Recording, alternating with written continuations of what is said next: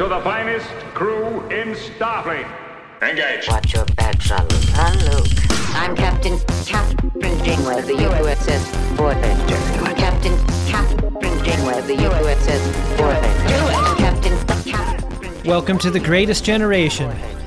It's a Star Trek podcast by a couple of guys just a little bit embarrassed about having a Star Trek podcast. Is that you, John Wayne? Is it me? I'm Adam Pranica. You got a little John Wayne going there. I'm Ben Harrison. I don't know what comes over me during the intros.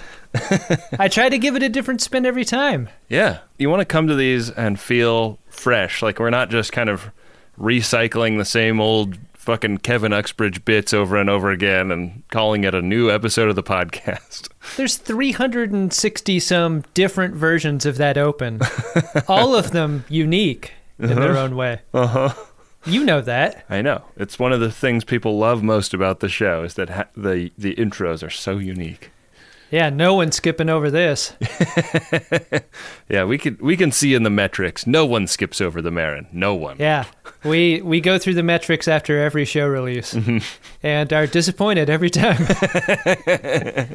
Hey, I saw you yesterday. You did. And I've been seeing a lot of you lately. That's been a new thing in my life. A couple of double tap vax, fully shaved and 420 friendly Star Trek podcast hosts are out there in the world, man. Double tapped. Very professional. Yeah. Yeah, we went to a comedy show hosted by Jackie Cation, Laurie Kilmartin. of the Jackie and Laurie Show right here on Maximum Fun. When my wife and I were headed out there at the undisclosed location, I was feeling some things. Yeah. Because when we moved down to LA, that was one of the big draws for us was seeing a ton of comedy, because that was a thing that we would do every time we visited. We'd go to the Comedy Store. Yeah. And since moving down here, haven't seen a single comedy show. Wow. And I was really excited to go to this. Yeah. And I was also really nervous to go to this because this is the first social event that I had been to with strangers. Right. And I've got to admit to you something that I didn't say, which was like... You were mad that I was going to be there also? Well, I would have just told you that. But I was super nervous about it. Like, my body felt nervous on the drive over. Yeah. Yeah. In a way that I couldn't suppress. I thought about turning around a number of times. It's interesting because I was coming from a weekend where I went... my wife and I went to Ohio for a wedding. And so I'd kind of ripped that Band-Aid off already. You already did it. And you did it before me. I've always been kind of a late bloomer, though. I was nervous about going to the airport in a way that was like hard to distinguish from just nervous about getting to the airport. Is it going to be crowded? Is it going to be a line? Are we going to make our flight kind of thing? Yeah. You had like an entire car ride to think about the specifics of this one social event. You know what made it a lot better was... Jackie Cation is right there, like greeting. Wow. And she is so nice and so funny that I was immediately, like, the tightness in my shoulders just kind of dropped. I was like, oh, that's right. This is Jackie Cation. Like, this is awesome. Yeah. It's going to be okay. And Laurie, I talked to Laurie after the show, and I was like, is this the first one of these you've done? I can't believe it. And she's like, yeah, the first time I've hosted a comedy show at my home. And there were like, 30 people there, would you say? Somewheres? Yeah, that sounds about right. And I was like, well, how many times have you had people over to your house before this? She's like, 0. This is the first time I've had strangers to my home, is what she told me. Wow. Talk about ripping off a Band-Aid. Gee. My brains jumped out of my head and onto the ground. Yeah. I think that after the vaccine, it took me a while to realize that I had the vaccine. And I feel like after that comedy show and after the weekend I had going to a wedding, there's like a paradigm shift in my brain. Mm-hmm. And it feels very liberating. But like there was a moment where I was like eating food inside of a restaurant this weekend where I was like, holy shit, what the hell am I doing? How did I get in here? Once again, you're further along than I am, or further along than I'm willing to go. But it's going to take some steps. Yeah. But really, the steps that we've taken so far, the hangs that we've had together in our households, and the comedy show we went to last night, really like 10 out of 10 amounts of fun. It was so much fun to see live comedy again. Yeah. I think there was something also very infectious about the comics going up, because most of them had not performed live. Yeah. Aside from Zoom shows. So this was them kind of coming back up onto a real stage for the first time, and they were so excited. And I want to go to there, man. I was thinking the same thing. Like I'd only thought about doing live shows again speculatively, but to see people experience that euphoria of being back really made it real for me. And that could be us. That could be us, but we playing. Yeah, man, that was big fun. I'm glad we got to do it. And like big thanks to Jackie and Lori for putting that on. Two of just the funniest and the nicest. Yeah, if you like stand-up comedy at all, I really recommend the Jackie and Lori show. It's a comedian interviews a comedian kind of podcast, except for it's the same two comedians every week. And it's really interesting to hear them talk about like the evolution of their careers and the like evolution of jokes. Like, oh, I've got this joke, coming together. And it was also really fun to see them perform live after being a listener for such a long time, because you'll hear them riff something on the podcast, and then by the time you see them do something on stage, like something you have heard them say as just an aside on the podcast is now material, and it's like developed and like super duper funny. So it's really cool. God, I used to see Jackie play Seattle all the time. Like every time she'd come through Seattle, my wife and I would go see her. And it really felt like on a deeper level to not only see live comedy again, but to see her do live comedy again. Yeah. Really felt like coming back to a thing that I've loved for a long time. Yeah. So that was really great. It's nice. Well, Ben, among our viewers' favorite things about Greatest Gen is the square we landed on at the end of the last episode. Oh, people love it. This is most people's favorite kind of Greatest Gen episode is what we've got on tap today. And the tap is just blowing air right now. This is the rare episode where we rolled the nth degree, and then I was the one that remembered that we had an nth degree episode and reminded you. Yeah, man, this time we both remembered, and I can't wait to learn more about how this episode was made. It's the season premiere of Star Trek Voyager of the second season, episode 1. It's called the 37s. Revert course. Unless you've got something a little bigger in your torpedo tubes, I'm not turning around. And I'm just going to kick us right off, Ben, with our first bit of nth degree trivia. Kick it, player. This was intended to be the final episode of season 1. Really? There are a lot of things about this episode that make it feel like it should have been a double. Yeah. But then everyone decided that Learning Curve was a vastly superior episode in every way to end that first season with, and that's how things ended up shaking out. Well, that's why they're professional TV people and we are merely podcasters, Adam. I know. So the Starship Voyager, continuing its slow progress across the Delta Quadrant, crawling its way toward home. And they've picked up rust in space. Rust is the first word in the episode. Rust. It's funny how on the screen it also looks rusty. Yeah. Like just so we're aware, like through mention and visual, it doesn't look good out there in space. No, space has really got some junkyard vibes around here. I love how later on we learn that the AM radio band, too weak for a Federation starship to pick up. Yeah. And yet rust dust from an old-timey truck, totally powerful enough for the sensors on Voyager to sniff. Yeah, this turns out to be a space truck. Can you name the truck with four-wheel drive? Smells like a steak and seats 35. Can you narrow? Can you narrow?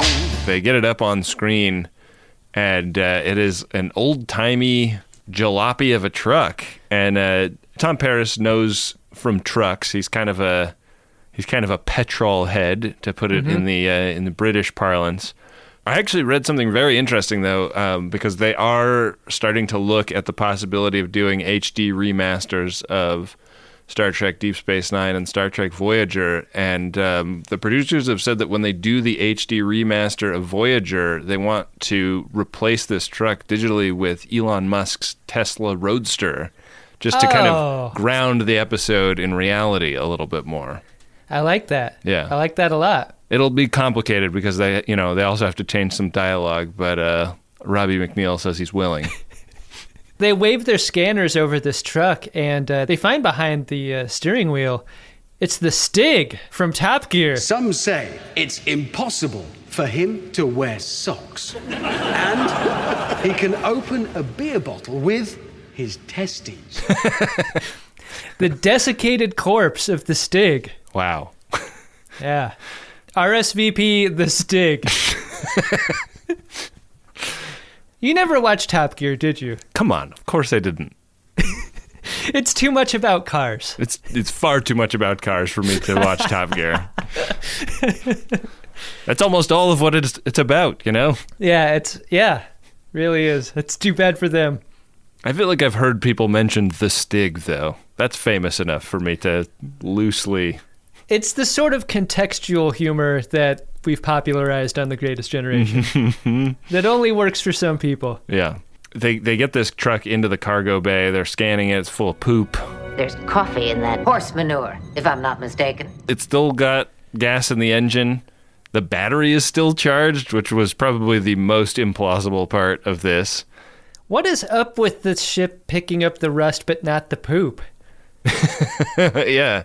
Yeah, they detect all the organic chemicals in the gasoline, but they don't detect the organic chemicals in the poop. Yeah, they sure don't. Kim is watching as Paris gets himself behind the steering wheel and starts fiddling with the clutch and the choke and everything, and he turns on the car. There's a moment where the truck backfires, and Tuvok is like whipping out the piece, and everybody's ducking behind cover. It's very fun, very funny moment. Yeah. I love the beginning of this episode because you just don't have any sense of where it's going, and this is just like, it's kind of like reverse fish out of water stuff where they like find an artifact that is like, even in the past for us, but like pretty familiar, and they are like, what the hell is this thing? I love a wide shot of an anachronistic thing inside the shuttle bay. Yeah, absolutely. That's always cool in Star Trek. Yeah.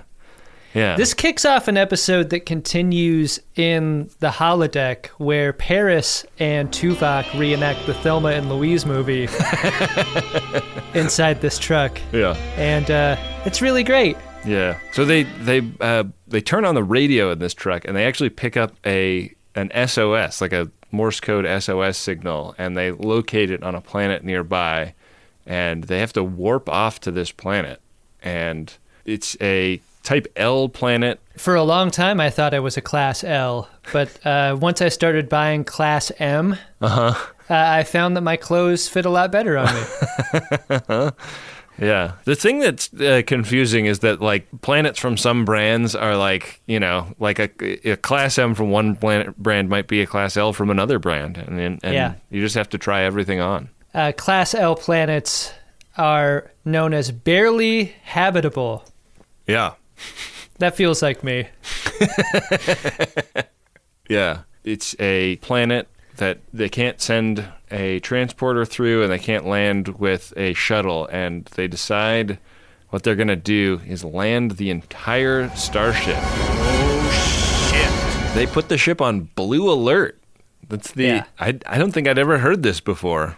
I love that there's this moment where Chakotay tries to talk Janeway out of it.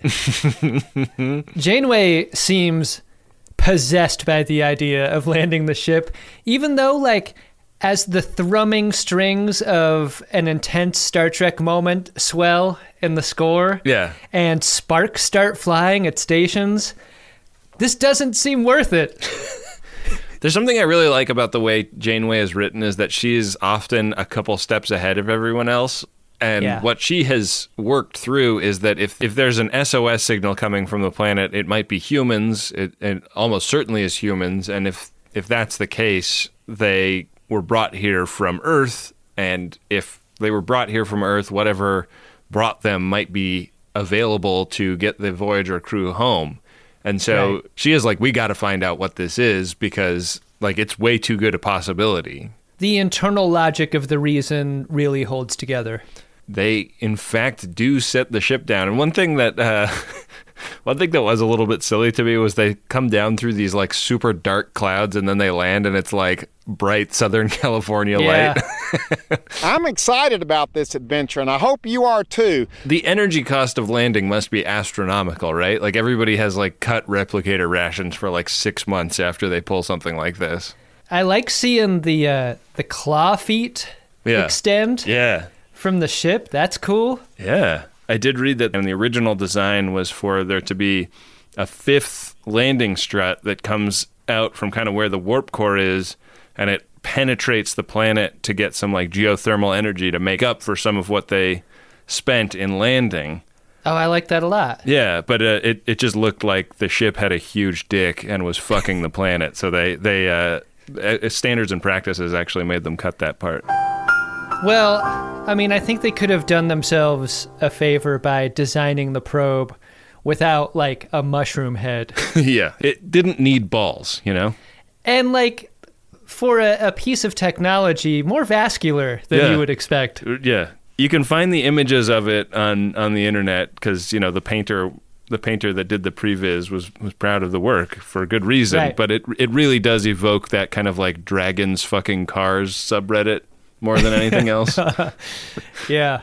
So after landing the ship, they pop out into some away teams. Yeah. And half of the away team goes to find the source of the distress signal. And while they're down there, they find another sort of ping on the tricorder for a mystery power source. And that's the thing that Chakotay and a couple of randos go to investigate from here. Right. They find an airplane, a two-engine airplane is here in Runyon Canyon with them. This is the source of the SOS.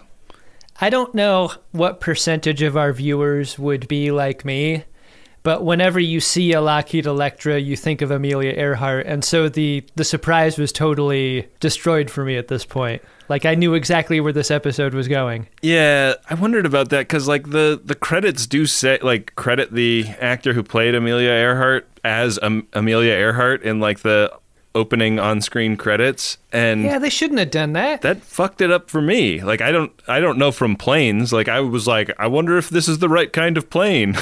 Right.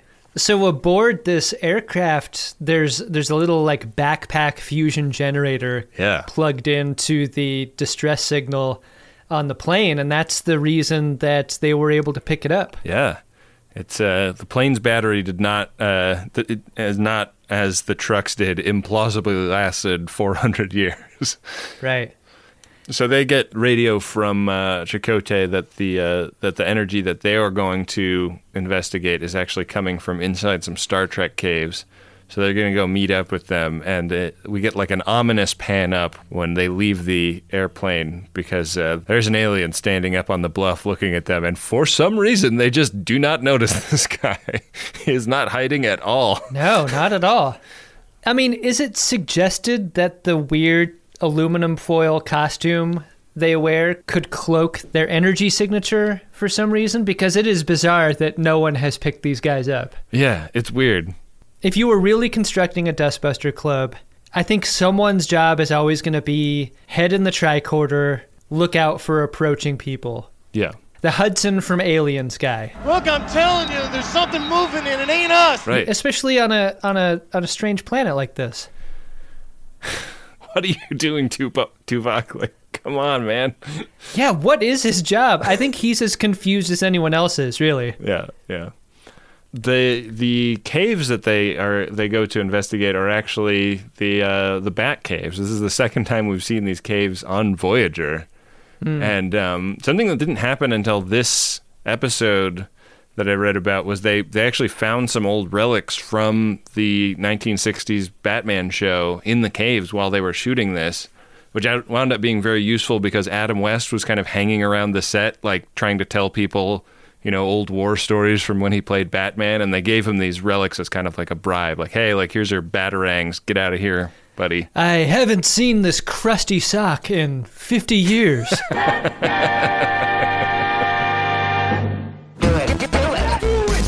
They find inside the power generator the source of the power signal that they have been looking for. And this setup looks just like the sort of place where you'd find Data's butt. Yeah.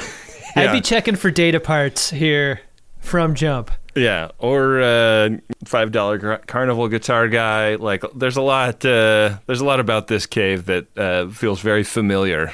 The design of the cryo chambers and the rest felt very like Rocketeer Art Deco tech. Yeah, that's pretty neat looking. That's a great call. Yeah, like I really like the production design on this episode. It's like one of the things that made me wish this episode was a double is that production design. Like, I would have loved to see the world of this planet fleshed out even more, because like what we do get to see is so cool. This looks like some kind of cryostasis chamber. This shot here they had to do as a pickup because initially they just ran the scene without it, but legally any television program that shows the chambers of cryostasis characters, you're required to do that wipe a hand over the frosty glass shot. Yeah. Like they actually had to shut production down in order to go back and pick that up again because they could have gotten in a lot of trouble. Yeah, it's a guild rule, and like almost all of the production unions in LA abide by that. Like, you can get ejected from the union, you lose your insurance. It's bad.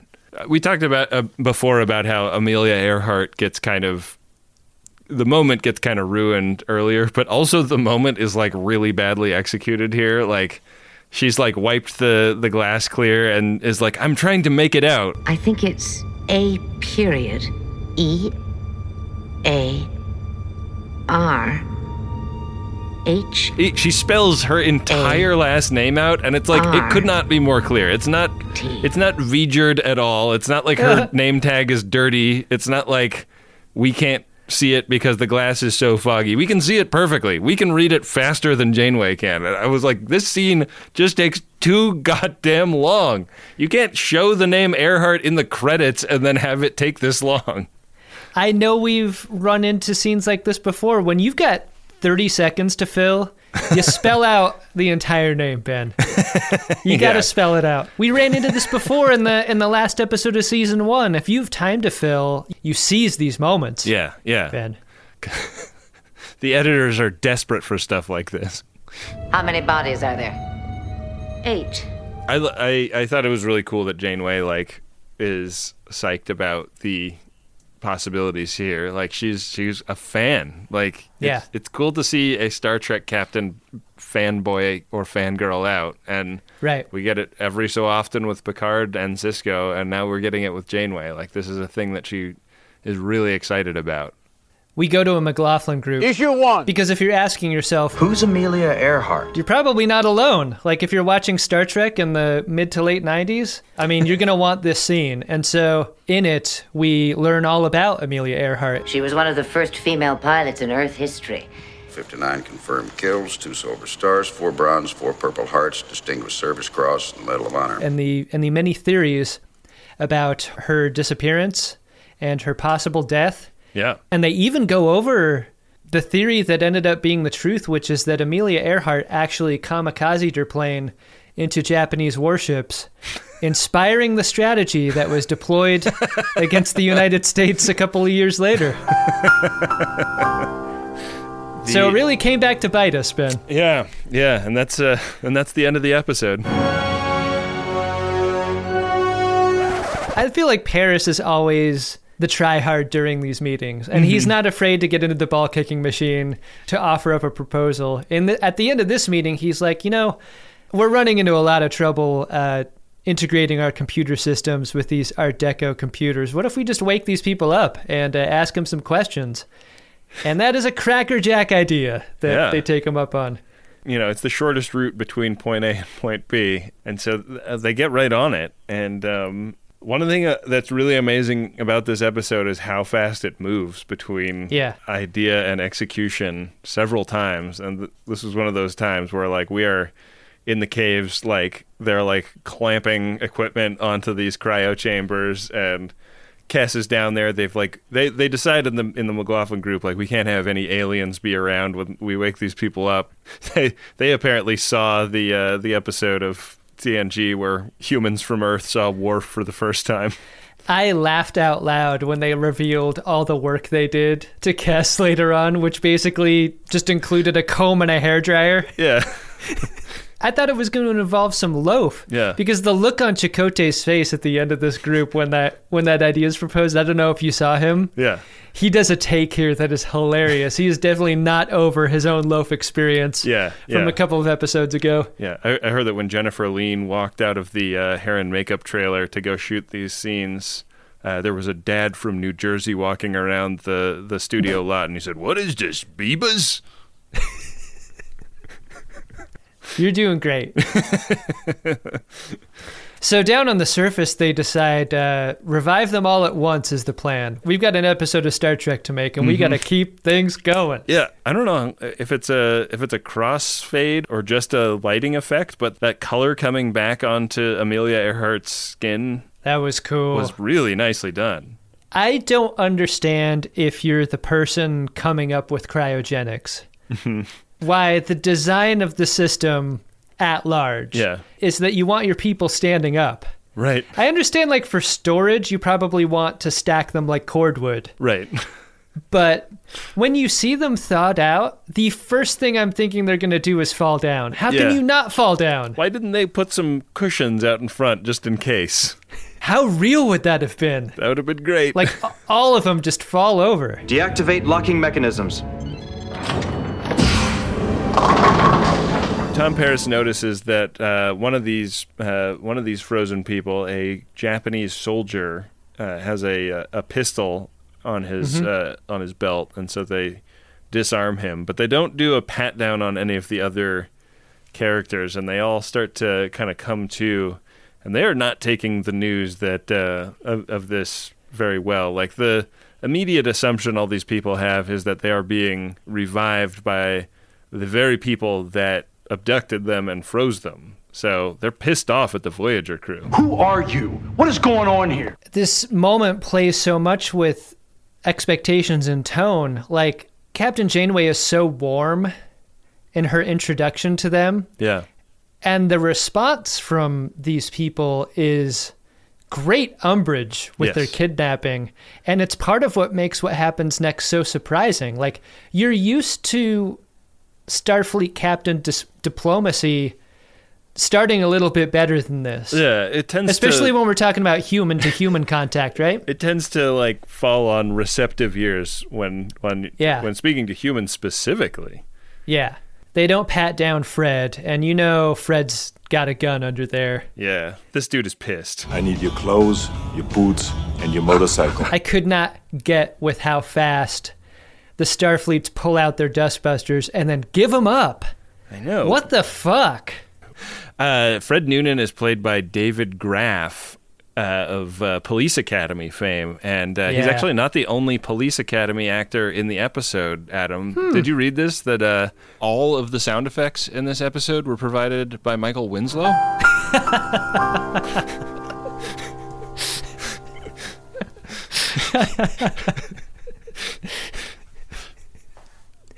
God, he's just the best. Yeah, he's great. You would never notice it if you didn't read it, you know? How is he not the biggest star in the world? I think, to me, he is. If I were a Foley artist on Deadline, I would just phone him. Yeah, Winslow Get him on speed the line. dial. Yeah, absolutely. Yeah. This rapidly turns into a hostage situation, you know, like Chakotay is the person on the phone outside of the hostage area, and Janeway explains what is happening to them. But these people all imagine themselves to be on Earth in 1937, so they're like demanding to speak with J. Edgar Hoover and stuff. And Janeway like is still trying to figure out how to explain like what really has happened. And the "let me actually like tell you where you are and what's going on" speech is very funny. It's like very, very, very hard to sell that to these people. Yeah, there's like a strange naivete about the truth moving the needle here.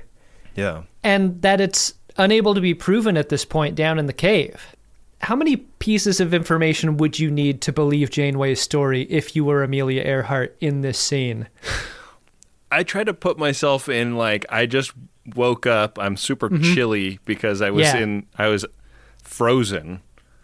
I'm in a room, I can't see, there's no windows, everything looks like technology and the future. I feel like I'm primed to, like, to hear some whoppers in a context. My problem like that. is I want it too bad. Yeah. If I died in this life and I woke up in a cryo chamber, somebody's in a Starfleet uniform in front of you explaining the future, you'd be like, yes, I knew it. There's probably a system for like making a person acclimate to their new situation. Like I would do that extremely fast. Yeah, they try to prove it by showing them Kess's ears, and they're like, yeah, that's probably just like scarification or something. It doesn't move the needle. And they're like, well, what about her shirt? Here comes the Spider-Man. And they're like, sorry, that hasn't been invented yet for us. What if I told you that Kess was 3 years old? What the fuck? Whoa! Oh, you mean Neelix and her are dating? Ugh. What the hell is wrong with him? The second he found out, he should have backed off. He should have done the right thing. Fred Noonan is like, actually, in my time, that probably would have flown. Coffee black. Make it yourself. I'm trying to help you see this as an opportunity to grow. Make it yourself. So they actually send Tuvok out with all security personnel, which winds up being like 4 guys. Yeah, I think you want to leave someone back on the ship, right? Yeah. Especially knowing that there are some people skulking around this planet. Seriously. I was shocked, A, by how small the security team was, and B, by the fact that they didn't leave anyone to mind the store. I got a question.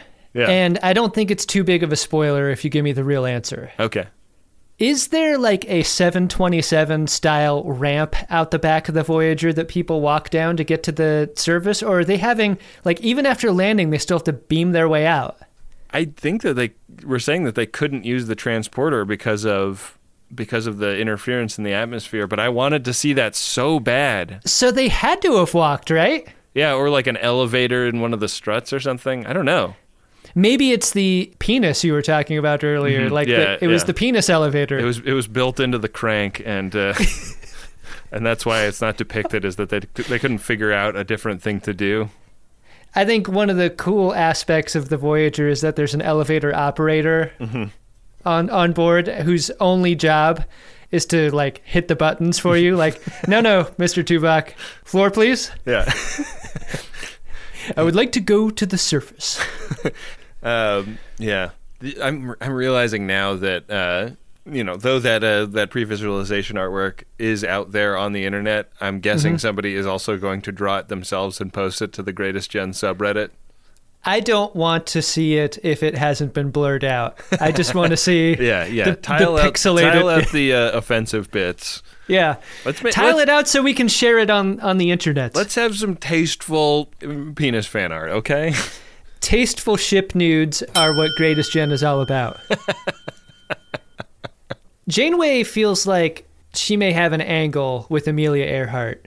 The ship is the truth. Like, you could tell her all the things you want about what the future's like, but there's a ship out there outside the cave, and if she can just get these people topside, that's all the proving she needs to do. Yeah. Noonan is not buying this. He is her navigator. He is, A, kind of trying to defend Amelia Earhart as being like an extremely famous person, and B, just an agitated drunk. Like, he doesn't like that he's in a situation he doesn't understand, and he keeps drinking, and they start to notice this, like, oh, this guy's hitting the flask pretty frequently. And so Janeway wants to kind of get Amelia Earhart by herself so she can be like woman to woman, this dude is no good, and I want to like show you my spaceship to prove the case to you. I thought Sharon Lawrence's performance was really interesting here. Like, Amelia Earhart is never completely closed off to the idea. She's as pissed as anyone else about her circumstances, but she is not clamped down on on it being an insane idea that they're thousands of years in the future. Yeah. Well, also Janeway has some information about Amelia Earhart that's supposed to be a secret, that she was actually on like a secret spy mission to gather intel about what the Japanese were up to in 1937, which I didn't know. I don't know if that's true or not. That's one thing I meant to do a little bit more research on today that I didn't have time for, because I was coming up with all these other very interesting facts. Really makes you think. What if we actually had done the research, Adam?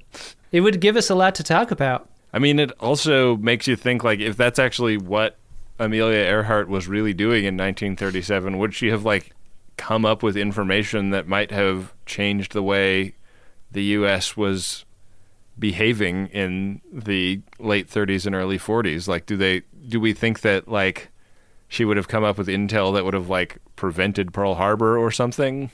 And I don't know. If you prevent Pearl Harbor, is that, like, a net good or a net evil? Those questions and more were asked and answered in the hit movie The Final Countdown.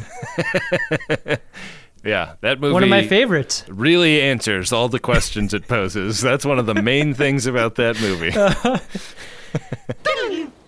This is a 5-bathroom film.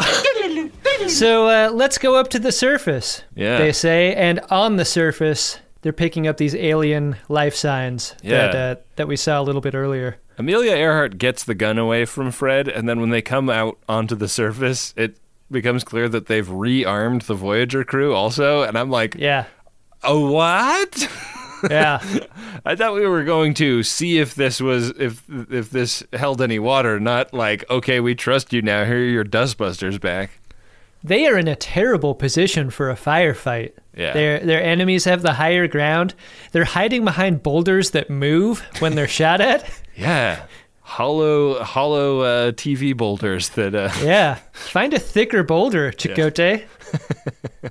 Do you think if you're set dressing here and you're moving around the boulders, that you know like there's those straps for moving furniture, right? Yeah. Furniture or appliances that you buddy system, like you put them over your shoulder and you're moving the appliances around. Do you think that when you're in the industry that there's such a thing as an over the shoulder boulder holder?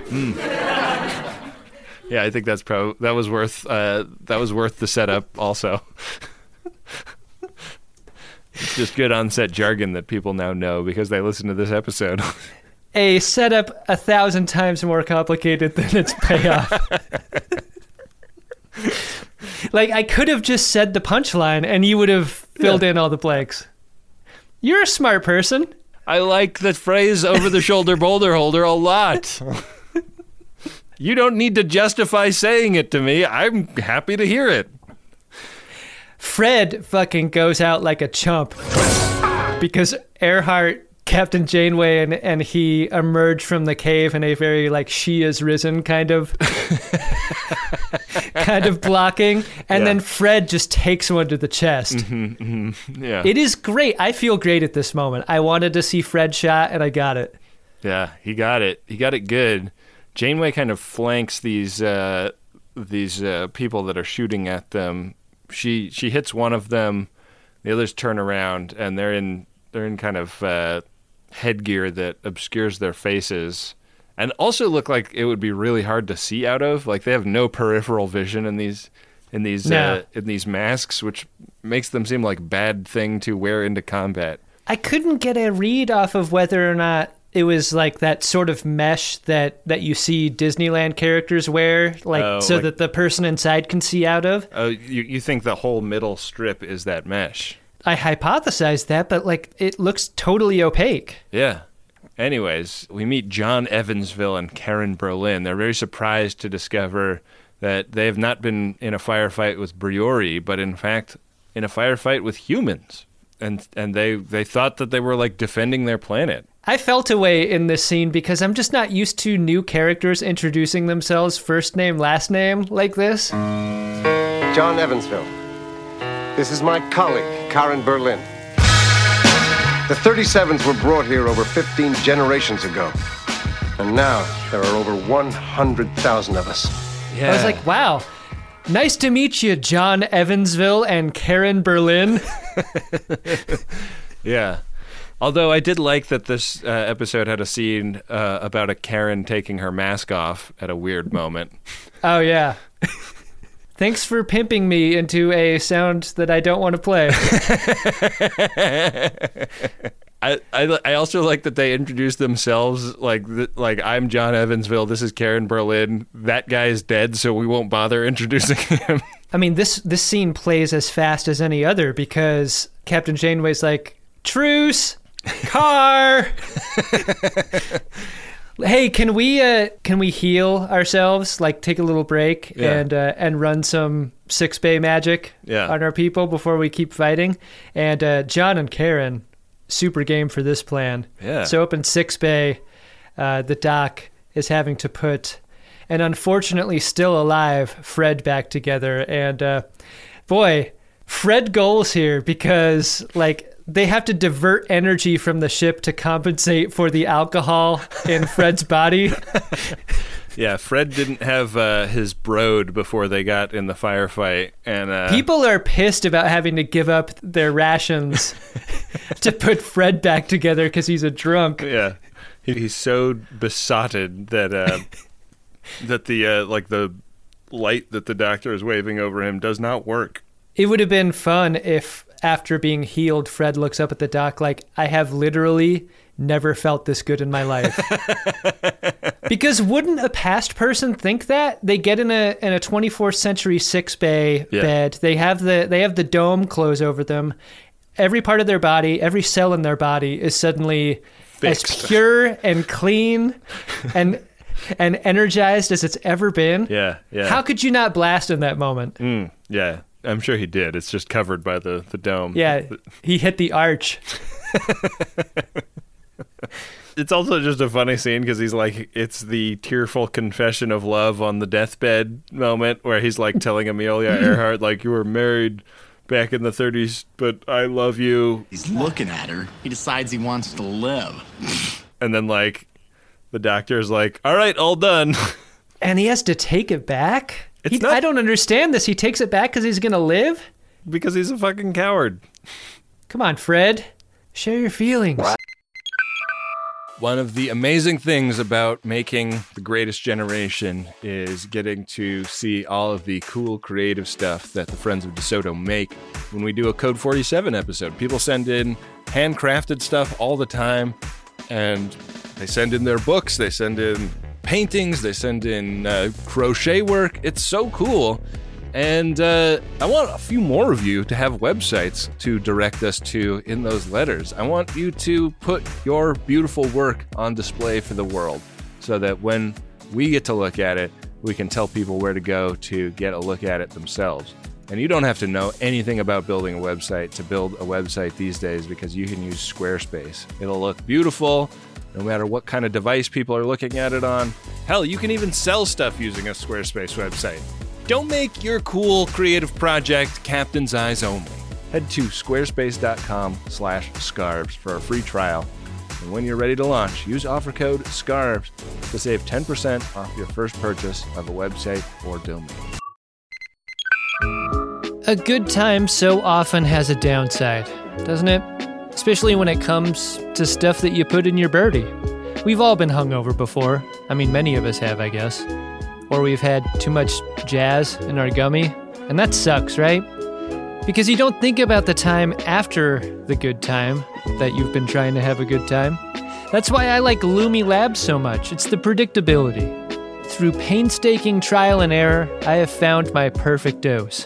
It's what I can depend on when I could use a little more chill, a little help getting into a creative headspace, and I don't need to have too much fun doing whatever it is I need to be doing. And I'm so glad that Microdose is available nationwide. That means just about anyone can try it. To learn more about microdosing THC, go to microdose.com and use the code SCARVES to get free shipping and 30% off your first order. Again, that's microdose.com and the code is SCARVES. Back for another game. You know it. What's going on? Just one more week till Max Fun Drive. Hard to believe. It's been a heck of a year since the last one. We're now a worker-owned co-op. We raised $50,000 for charity last year. And we've added a bunch of awesome new shows. But do you think we're ready to do it again? Absolutely. Lovely new gifts are lined up. The episodes will be amazing, and wait till everyone hears the bonus content. Yeah, plus they know to go to MaximumFun.org/newsletter, so they're getting all the news. Oh, like that meetup day is on Thursday, March 21st. Then what's bothering you? Me? Oh, nothing. We're all set for Max Fun Drive to start on Monday, March 18th. I just didn't want you to see this coming. Check. What? Hang on. Most of the plants humans eat are technically grass. Most of the asphalt we drive on is almost a liquid. The formula of WD-40 is San Diego's greatest secret. Zippers were invented by a Swedish immigrant love story. On the podcast Secretly Incredibly Fascinating, we explore this type of amazing stuff. Stuff about ordinary topics like cabbage and batteries and socks. Topics you'd never expect to be the title of the podcast. Secretly Incredibly Fascinating. Find us by searching for the word secretly in your podcast app. And at MaximumFun.org. Got to get that Platinum. Get that Low metal enlargement. I've got to get that Platinum. What now? Are you planning a heist? gold. So in the McLaughlin group, Issue 2, they meet up with John Evansville and Karen Berlin and get the intel on what's going on here. We come to understand that the people that they thawed out were entombed in a shrine. A shrine to the 37s is what they're called. Right. Because an alien species called the VOY, they put a strip on the planet Earth, allowed it to remain there for between 10 and 15 minutes, and then pulled gently. Yeah. And what happened is they pulled a number of human beings off of the planet in 1937. Kind of a surprising number, actually. I know. They actually showed the humans to other alien races. Like, you're not going to believe this. It's actually a little disgusting. Yeah, and the other aliens were like, Jesus, it looks like a carpet sample. What the fuck? We get so much backstory here. Yeah. He's like, yeah, like we're actually descendants from them, and the 37s were brought here to be a slave race, and then there was a slave uprising, and we destroyed the VOY and their ship. Yeah. And hey, check it out. I don't know why you didn't notice on your flyover. We've got cities here. Yeah. I'd love to show you them. Their sensors were not able to penetrate the atmosphere, I guess. But yeah. Look out a window, Janeway. John Evansville gets over the total destruction of his worldview so quickly because what he's explaining is like the 37s that were frozen and the airplane with the signal are like the center of their religious cosmology. And Janeway's like, sorry, we revived them. They're here on the ship with us. And he's like, oh, okay. Well, anyways, do you want to come check out our house? I was having brunch at the Briori Celebrity Center 2 hours ago.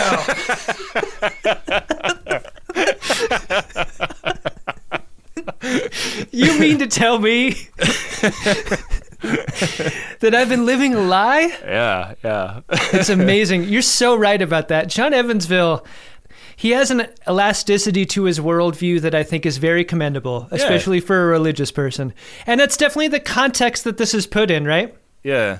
There is an alternate ending in one version of this script because, like, the news that the Briori ship was destroyed in this slave uprising, it's not addressed directly in the scene, but you see it on the faces of Chakotay and Janeway. Like, that was the thing that we came down here looking for. This ship can get across the galaxy quickly, and it's been totally destroyed.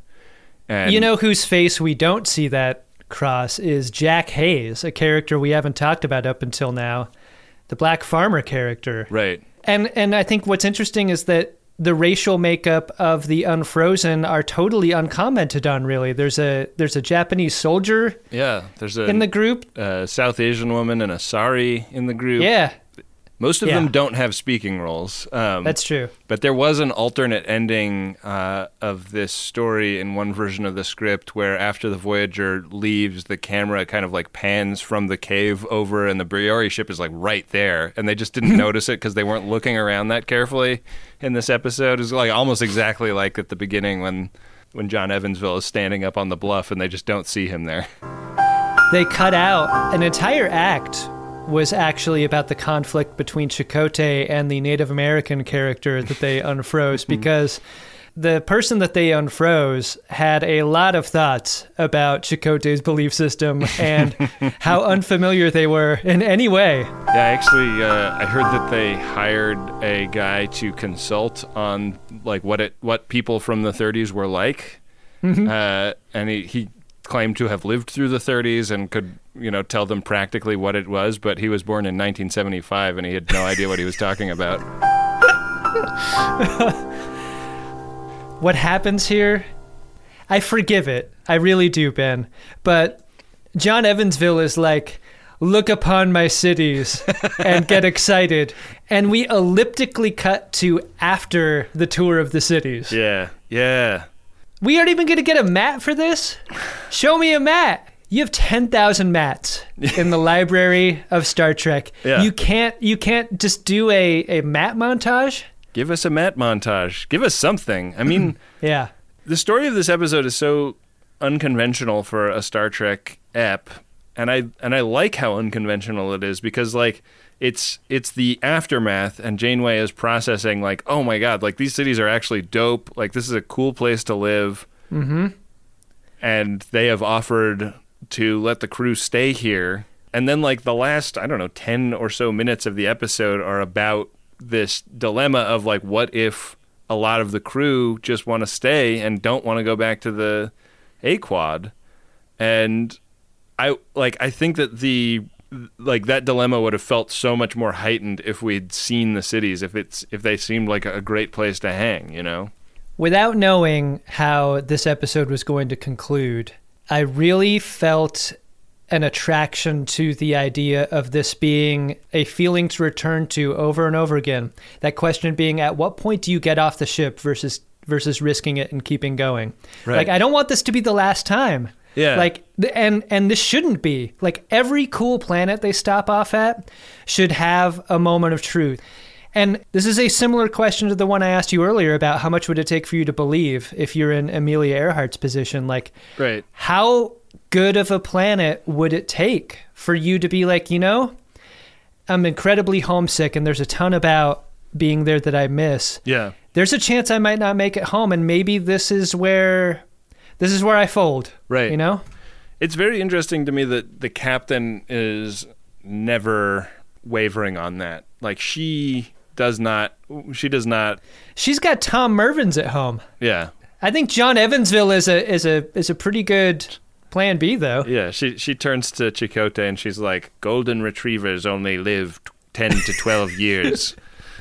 If I'm going to see that dog again, it's going to be a clone of a clone of a clone of a clone of a clone. It's left me a little disturbed. The other thing that they cut elliptically over is the announcement, because she is hanging out in her ready room and talking this over with Chakotay, and she's like, maybe I should just make this decision for the crew, but I don't feel like I can. And she says, like, I'm gonna tell them what the deal is, and then they can decide for themselves. We hear the bosun's call, and it's like, this is your captain.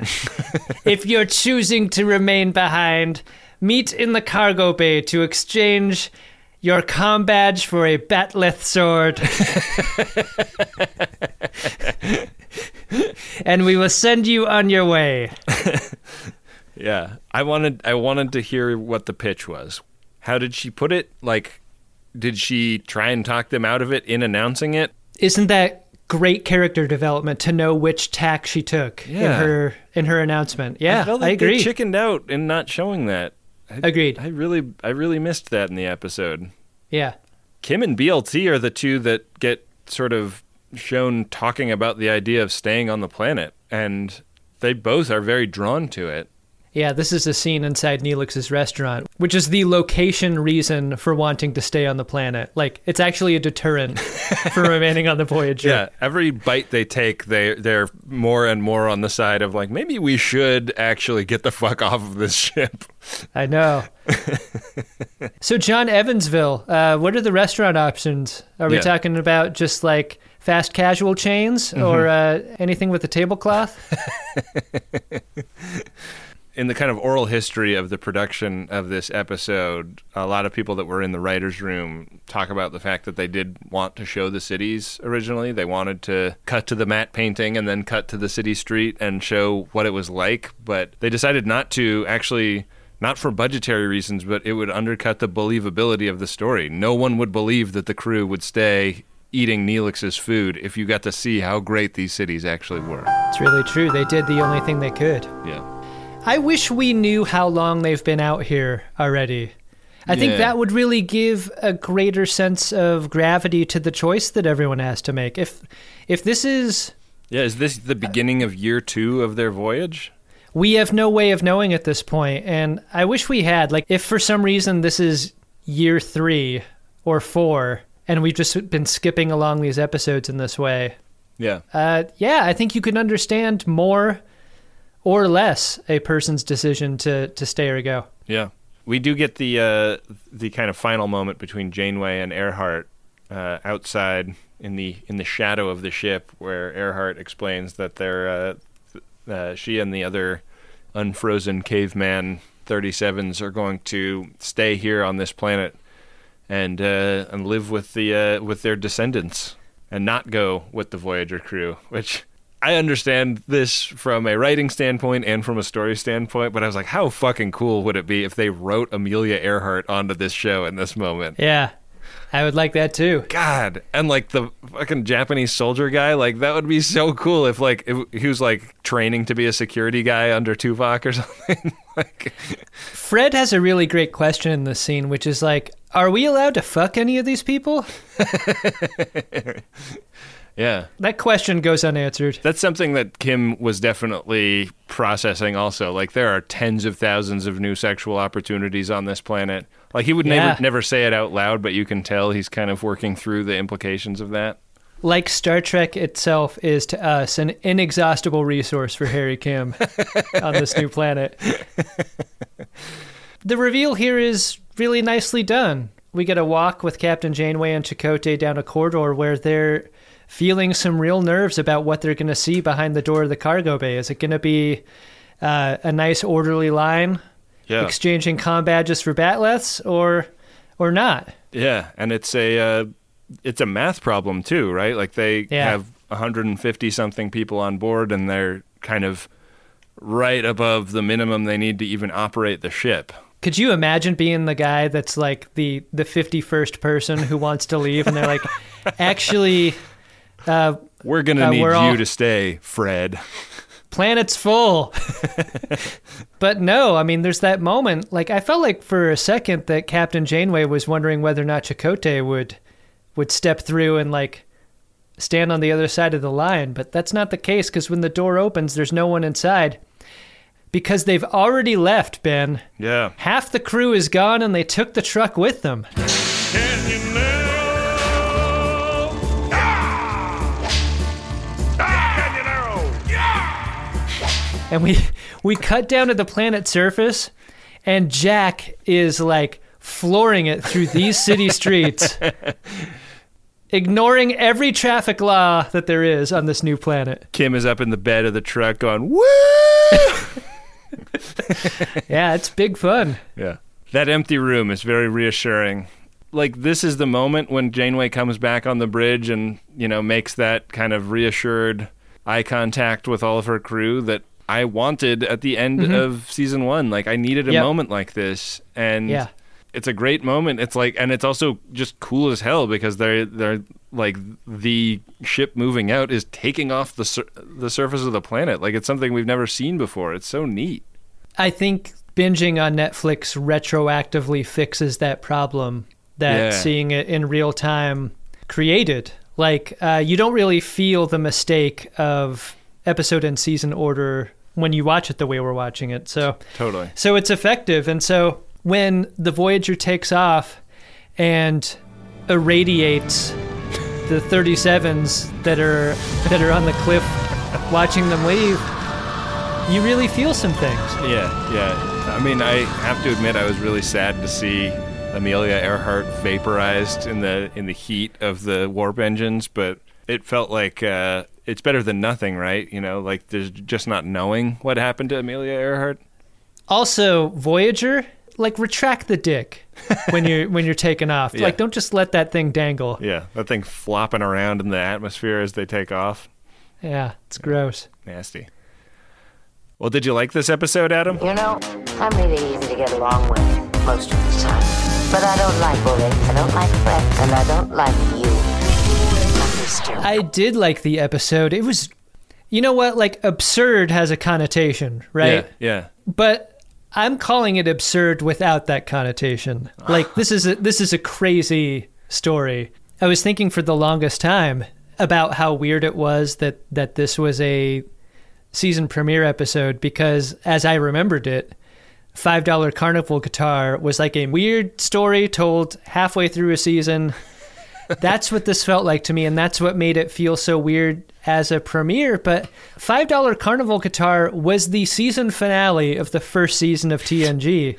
And now I don't know what to think anymore. Yeah. It's like Mandela effect. I thought for sure $5 Carnival Guitar was like one of the many anonymous TNG episodes that were just slotted into the sequence of this series story. But no. And now I still maintain that this was unsuited for a premiere.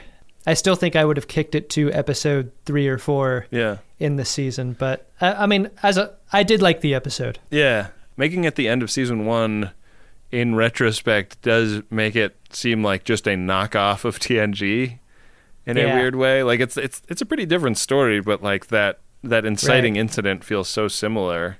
Like down to them finding the satellite in space and thinking about it as a relic, the same way that the truck is treated at the beginning of this one. Yeah. So, yeah, something very interesting happened there. And if only some real researchers had worked on this episode with us. Every Starfleet ship should have a scan frequency for old-timey shit. I know. It shouldn't be an accident that they run across NASA platforms and old-timey trucks. If Carl's Hole is out there, you just got to predict that some of this stuff is going to happen. It's true. True. I liked the episode a lot as well. I mean, it's one of those ones where it feels so breathless, and I wanted to like spend more time thinking about some of the things, especially the last like 7 minutes being like, is the crew going to break up here? Is this the end of the mission stuff? Like, if that had impregnated the entire episode or more of the episode, if they'd split it up and that like was kind of more of the tension in episode 2 of a 2-part arc. Or if it had been like an end of season 1 and it planted that, and then we resolve all that in, season 2, episode 1 or something like that.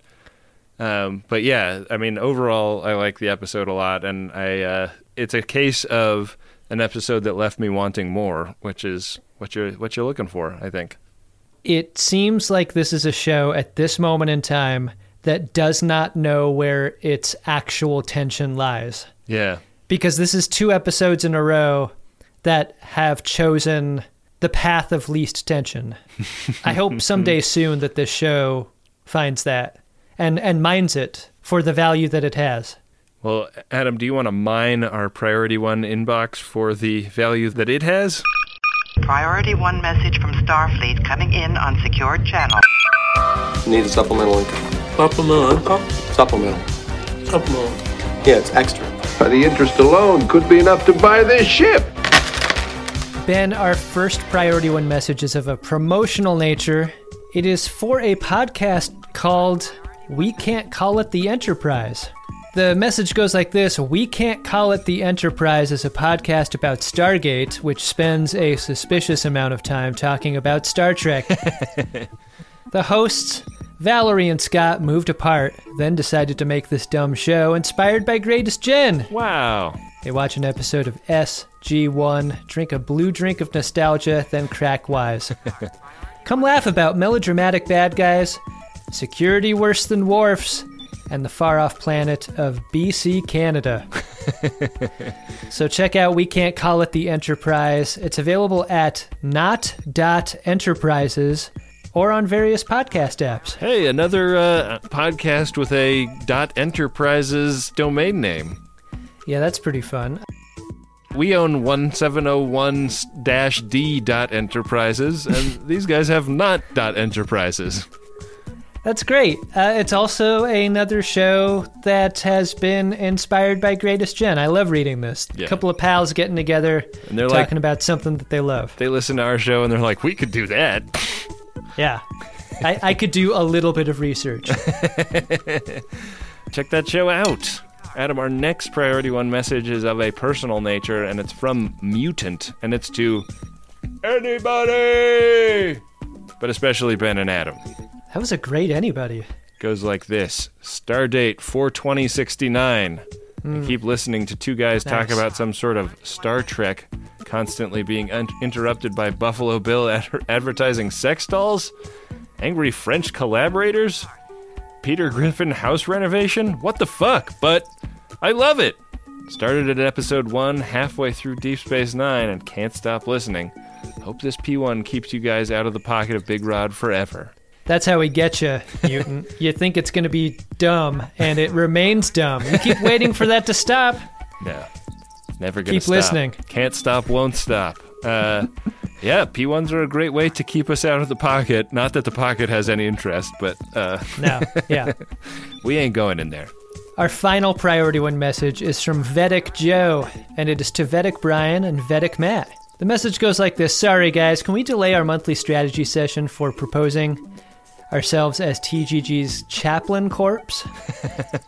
Matt, you haven't been a viewer from the beginning like Brian and I, but you'll find that Ben and Adam are the most thoughtful and open-hearted hosts this side of the Delta Quadrant. Hopefully, we'll find a way to thank them appropriately someday. Wow. This was a very nice thank. No kidding. Could you have a chaplain of the Bajoran religion if you were in an armed service? I don't know. I don't know how that works. But I hope you could. And I'm glad Vedic Joe, Vedic Brian, and Vedic Matt are out there providing some counsel to people. Yeah, just wearing some very comfortable brown clothes at any and all occasions. Yeah. Getting told to take their sacramental earrings off by Starfleet because Starfleet has a weird problem with people expressing their religious belief. Yeah, keep an eye on your orbs, yeah. Joe, Matt, and Brian. Well, if you'd like to get a Priority One message, we would sure appreciate it. Head to MaximumFun.org/Jumbotron. It's $100 for a personal message and $200 for a commercial message, and we really appreciate it.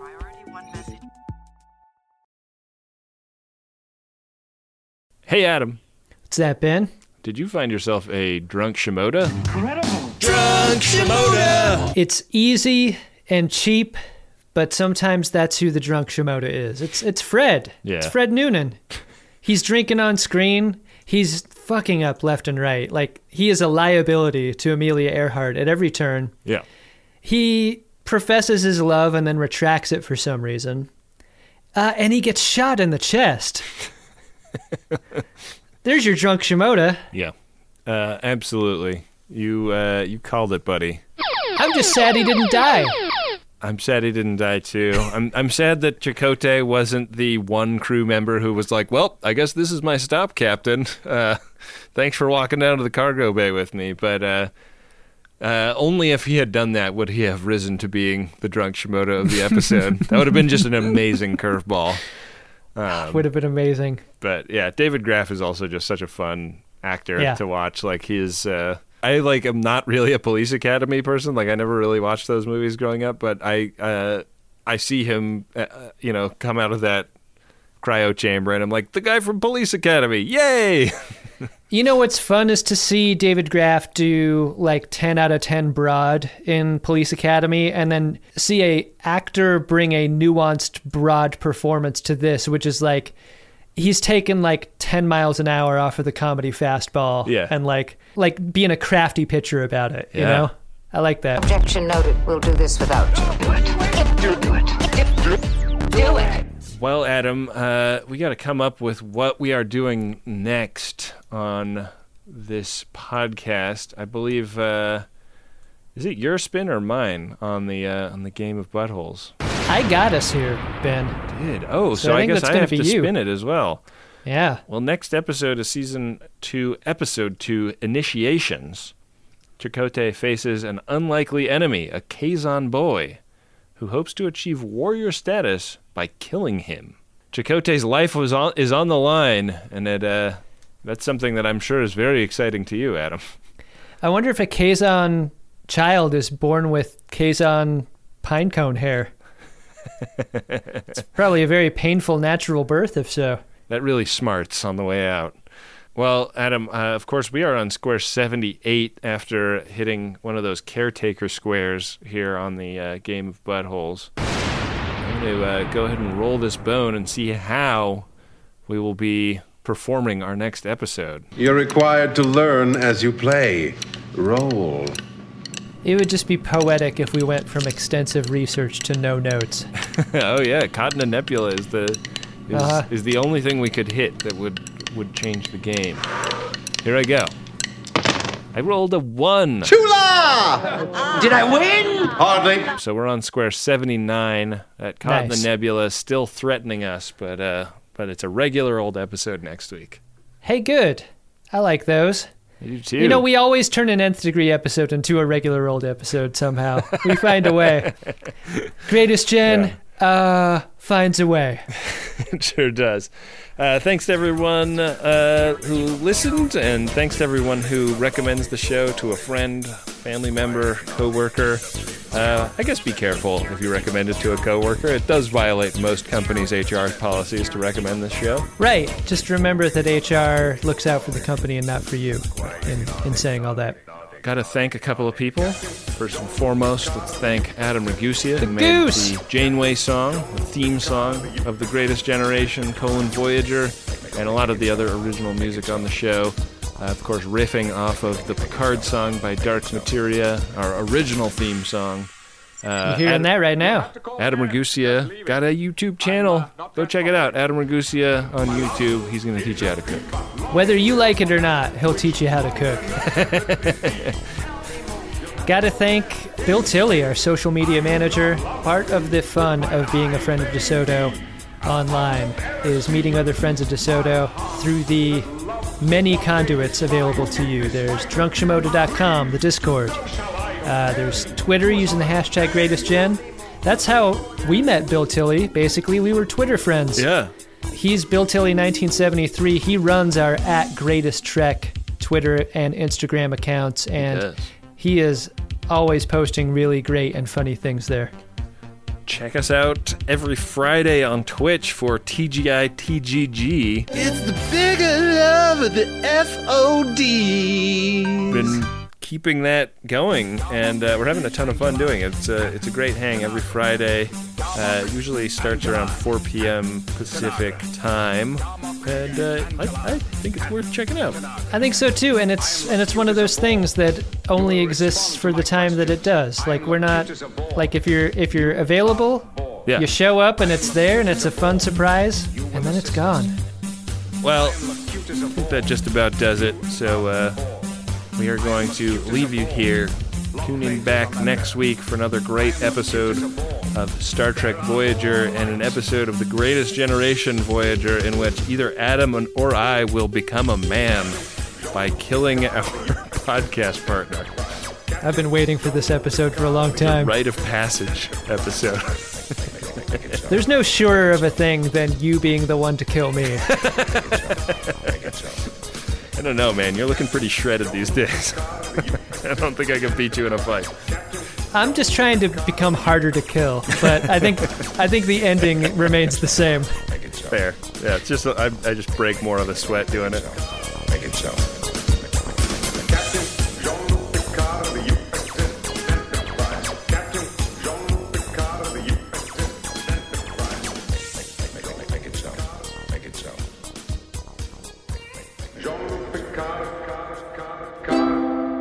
MaximumFun.org. Comedy and culture. Artist owned. Audience supported.